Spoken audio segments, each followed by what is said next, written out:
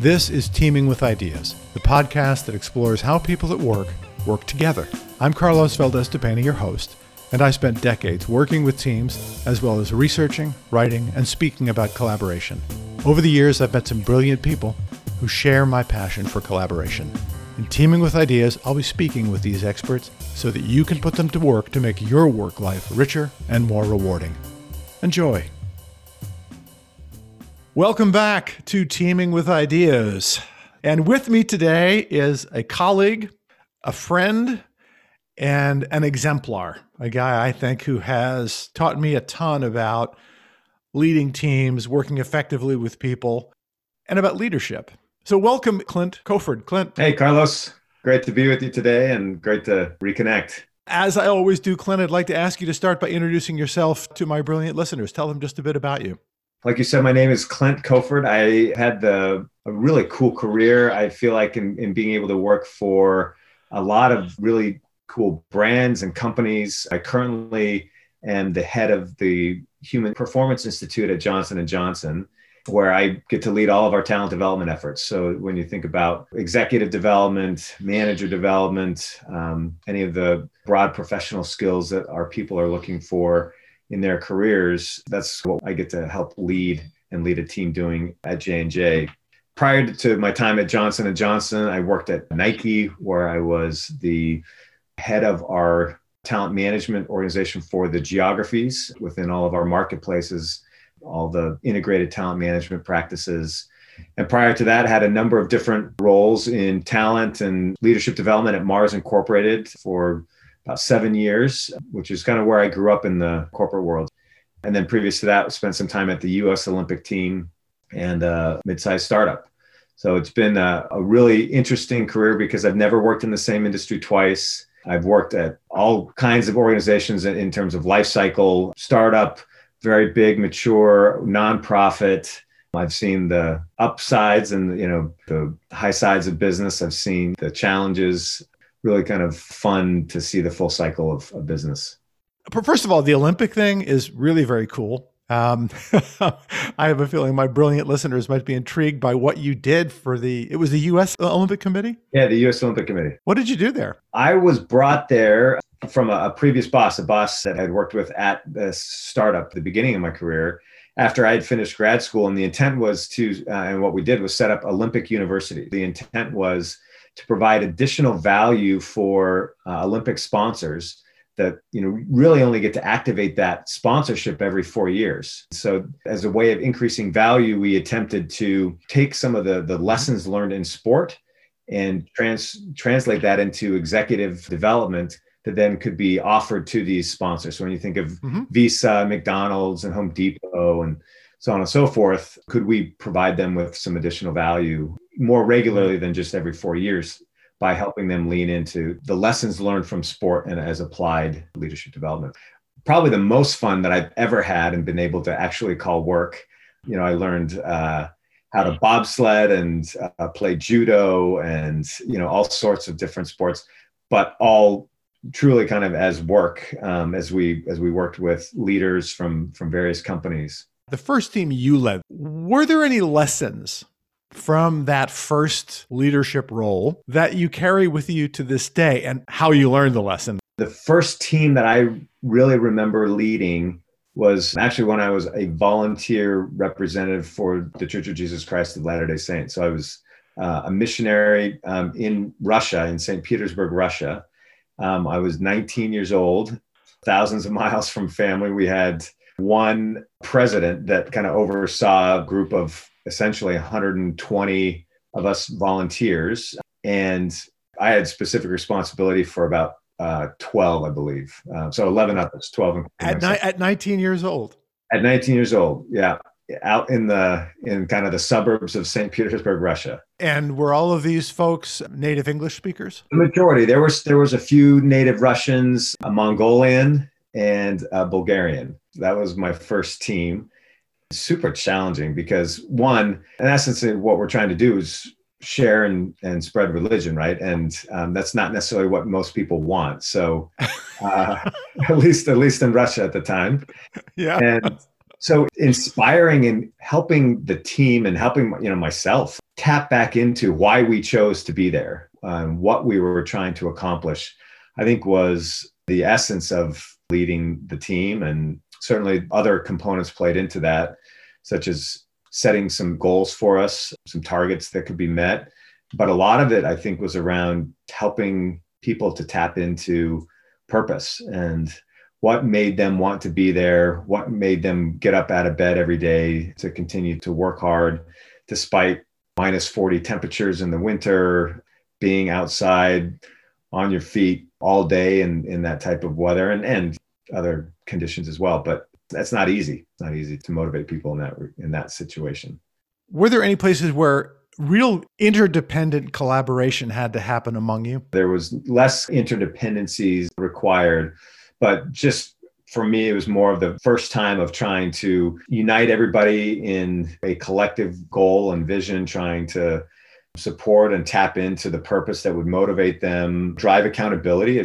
There was conversations that had to be had around how time was used and not used, right? And despite the volunteer aspect or whatever, there's still some element of performance metrics, just trying to help inspire and then improve the capability, providing feedback and whatnot. And so in some cases that was on the language capability of somebody, just how proficient they were in Russian. In most cases, it was more around their ability to teach. So providing feedback and coaching and whatnot. So at the age of 19, and I'm guessing most of these people were roughly your age. Yeah. They were 19, 20, 21.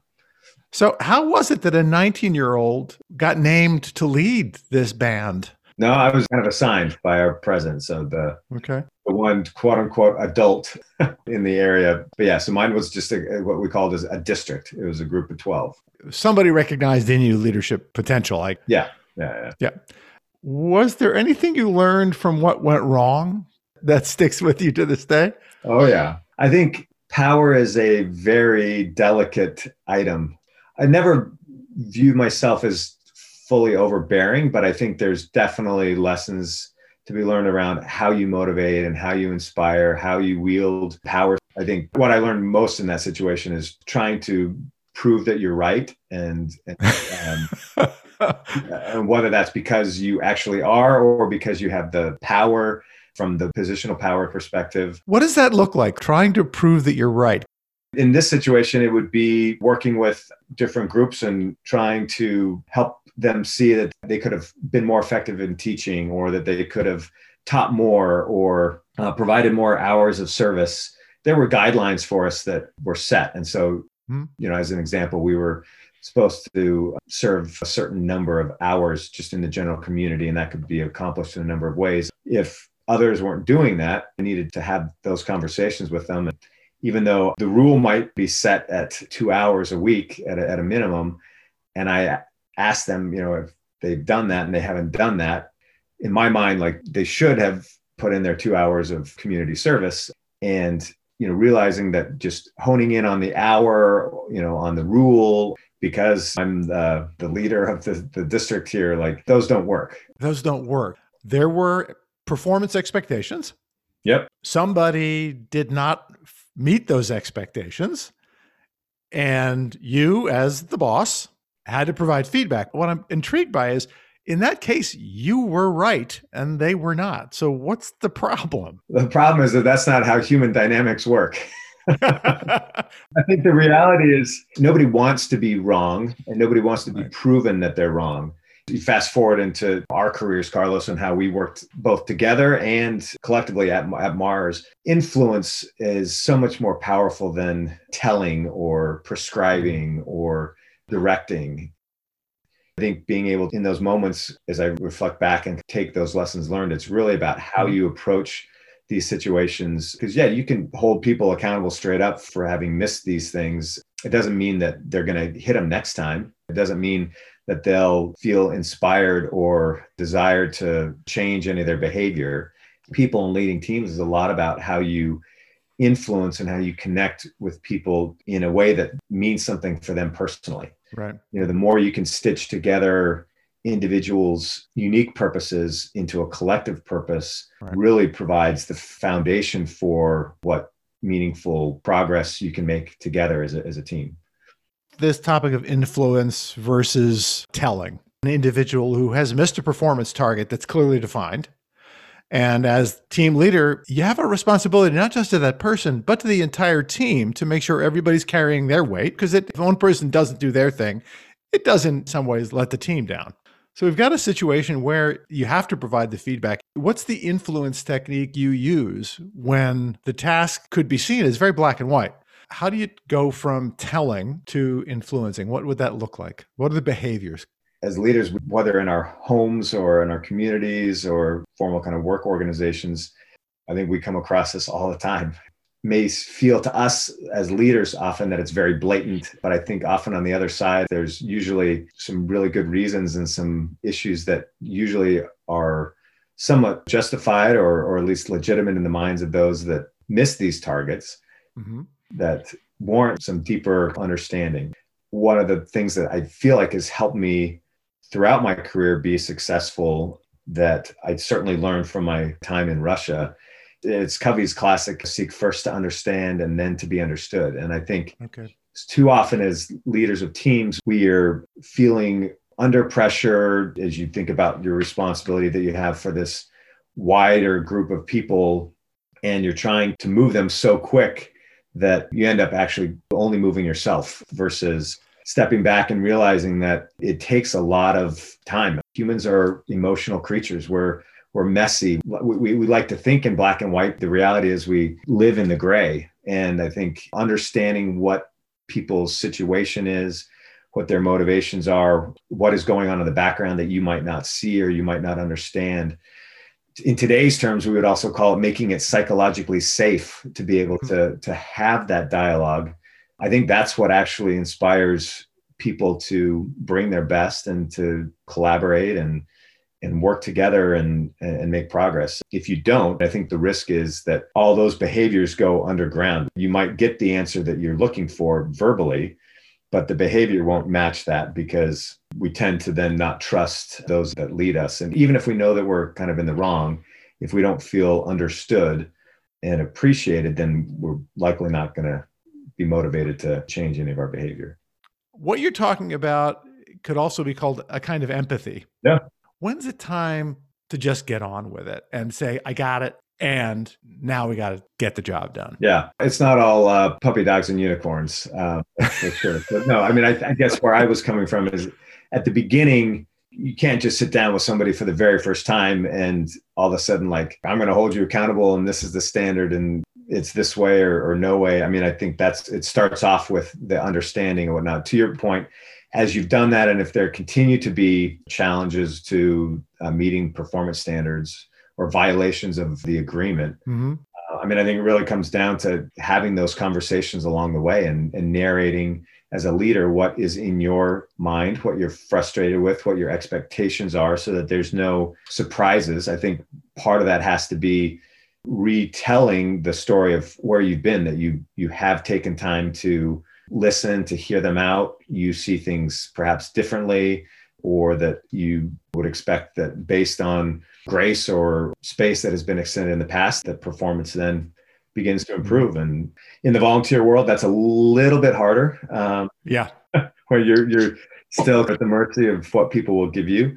At work, we obviously have to do a good job of providing that space up front and building the relationships. But the time comes when people have to be held to account. I've had to let go or work out of the organizations that I've been in, a number of folks that haven't met the targets, the expectations, behavioral or performance for our teams. That comes through a number of conversations. And in my mind, there's no hard and fast rules, but I generally try the 3 strikes and you're out. Okay. All right. Hey, I'm working with you. I'm trying to understand. And we can come back a few times, but at some point it has to escalate to, do you really want to be here? And I think that the biggest challenge is fear. People in organizations, they're going to tell you what you want, and they're going to say all the right things usually, because there's a fear of losing the job and a fear of loss, fear of that unknown. And so I think it's trying to navigate that, help people through that, so that ultimately, at the end of the day, it's not a surprise. I can't say I've been perfect at that in any way, shape, or form, but I have been fortunate enough to have numerous times in my career people that have been let go actually thank me on the way out. Wow. Leave me a present or write me a thank you note or something because of the way that it was handled. And so I think there is a way to hold people to account with, while also extending grace and helping them maintain their respect. Grace is the root of the word gracious. It's remembering that we're all people. We're all trying to do our best. Establish a human relationship with the people on your team. And within the context of that fuller relationship, you can then manage performance in a more effective way using your influence skills. Is that a fair summary? So yeah, I mean, good information leads to good decisions. When you know the people holistically, you can make better holistic decisions. I'm curious to know about the best team you were ever on or led that just felt exciting and vibrant and affirming. Thankfully, I've been part of a number of teams that are like that. They are few and far between. I feel like these times are kind of, I call them lightning in a bottle, where these periods of life where you manage to be on one of these teams that everything clicks, and they're certainly not to be taken for granted. A couple of those teams occurred when I was at Mars. Oh, a couple of them, huh? So it was more than just one. Yeah, when I led learning and development for North America, I had a small team that was in that situation, just full of great talent, everybody on the same page, and we're able to really move a big agenda forward very quickly and have a lot of fun along the way. I feel like I was able to replicate that at Banfield, so another division of Mars Incorporated. Mm-hmm. And then I feel like I got actually the same kind of situation going on with my current team. Is there a time when, as a leader of a team, you did something you regret? There's lots of things I regret as a leader. I wish I was more perfect. In terms of good examples, the one that comes to mind the most for me was in the beginning of 2019 here at Johnson & Johnson. I knew that I was going to be needing to change things up with my team, both from the talent perspective as well as organizational structure. As much as I legally could be, I was extremely transparent about what was going to be happening. At the beginning of the year, I was very clear that our team would be going through massive transformation. How we were organized would likely shift. Skills and capabilities that would be needed for the future would need to be evaluated. I continued to be really clear and straightforward as the year went on. In this particular situation, the changes that ended up taking place ended up being much bigger than just my team. It ended up influencing a broader department, as some of the ideas and concepts that I was pushing for in my team were also recognized as needed in some other parts. And so it led to a much bigger organizational transformation. And I think the lesson learned here for me was that I was trying to be so transparent along the way that I probably did more harm to my team than good. No kidding. There was so much anxiousness about what could happen every step of the way that it kind of ran a little counterintuitive to what my grand experiment was. So I had this vision of creating a grand experiment, which was really as simple as, how do we run a reorg process or kind of a transformation process that could be as positive as possible, as transparent as possible. What I believe I was able to do was deliver on that. Regular, very clear updates on what was happening, as much as, again, legally could be shared. Right. Certainly all the cues shared very, very early. And the interesting part for me was that it caused more anxiousness and more emotional fatigue through the process than it did energy or resilience from people understanding and knowing what was coming. I'm a big fan of transparency. But just like I was suggesting empathy can be overdone, transparency can be overdone. Yeah. It sounds like it's possible we could overshare. And I'm just wondering if there are any lessons you learned that can be generalized as guidelines. Yeah, I mean, I think the big thing is that I needed to be in this situation more empathetic, because as empathetic as I was trying to be in sharing as much information to help give cues to people, I think the reality is that with that type of transformation taking place, it only causes stress and anxiety. Maybe as a metaphor, is ripping the Band-Aid off very, very slowly can sometimes be more painful being clear and upfront at the beginning, like I was, Hmm. but then not sharing regular updates, trying to make sure everybody was apprised until it was actually time to move forward, perhaps would have played out a little bit better. Well, the conventional wisdom would be if I'm transparent, if I demonstrate to my people that I'm sharing information and that I trust them, they will then trust me. But it certainly sounds like it also has a dark side. I think so. I think there's limits appropriately to what can be shared. And I think, again, if I had taken more time to put myself truly in the shoes of my team, process that and realize that information is power, but sometimes we're not ready for everything. We're back to that idea of empathy again. I just started reading a book about how to grow a business, entrepreneur that I am. The guy makes a really valid point about giving people what they want, not what you think they need.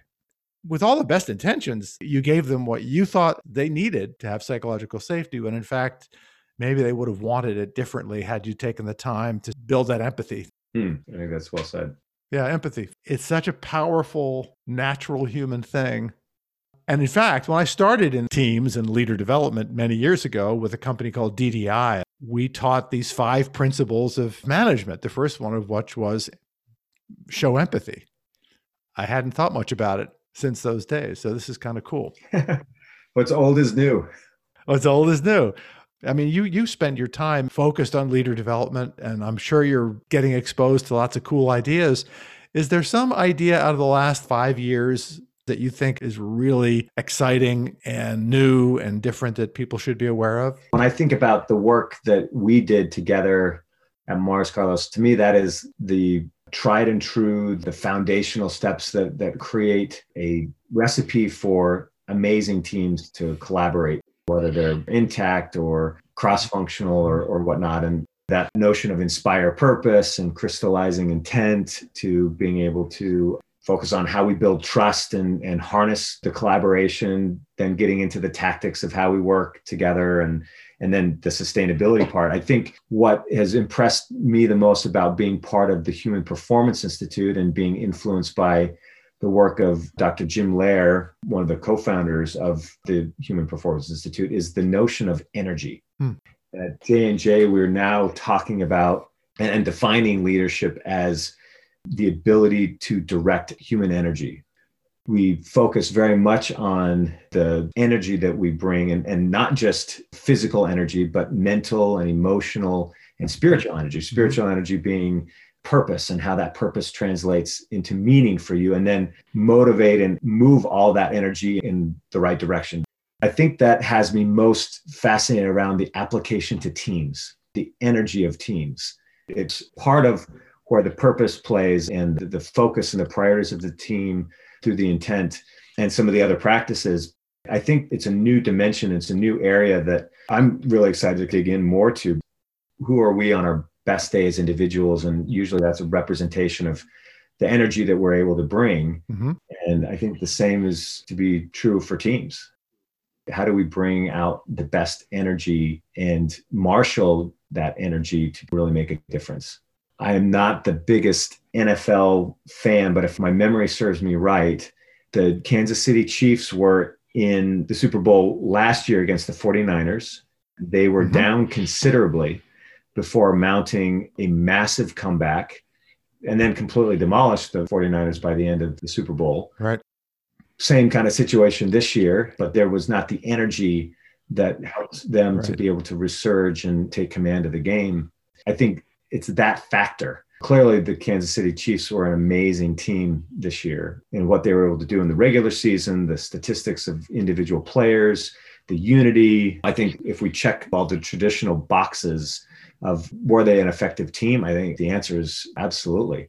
The question is, on that day, in that moment, what sparked the energy comeback in last year's Super Bowl versus the inability to mount that comeback this year? And I think that's the new frontier for me that I'm excited about, the principles of the Human Performance Institute that could be applied in this space. And it's all about managing energy. Yeah. I get a lot of energy from chatting with you, Clint Coford. So thank you very much. I know you're a very busy guy with a broad responsibilities. Thank you, Carlos. It's great to be with you and appreciate all you're doing in the world of teams and collaboration. Well, it is a delight when I get to work with folks like you, Clint. To my brilliant listeners, thank you, and I'll look forward to having you with us in our next episode. Take care. Hi, I'm Janet Aldrich, producer and director of Teaming with Ideas. Thanks for listening, and thank you, John Wallerick, for the music. If you found this podcast useful, please subscribe, review, and share. Want more? Visit Carlos's blog, Teaming with Ideas, at carlosvdapena.com. Questions? Click on the Contact Carlos button, and we'll answer promptly. To be interviewed on the Teaming with Ideas podcast, visit carlosvdapena.com/podcast-contact and complete the questionnaire. Thanks again for listening, and keep on teaming with ideas.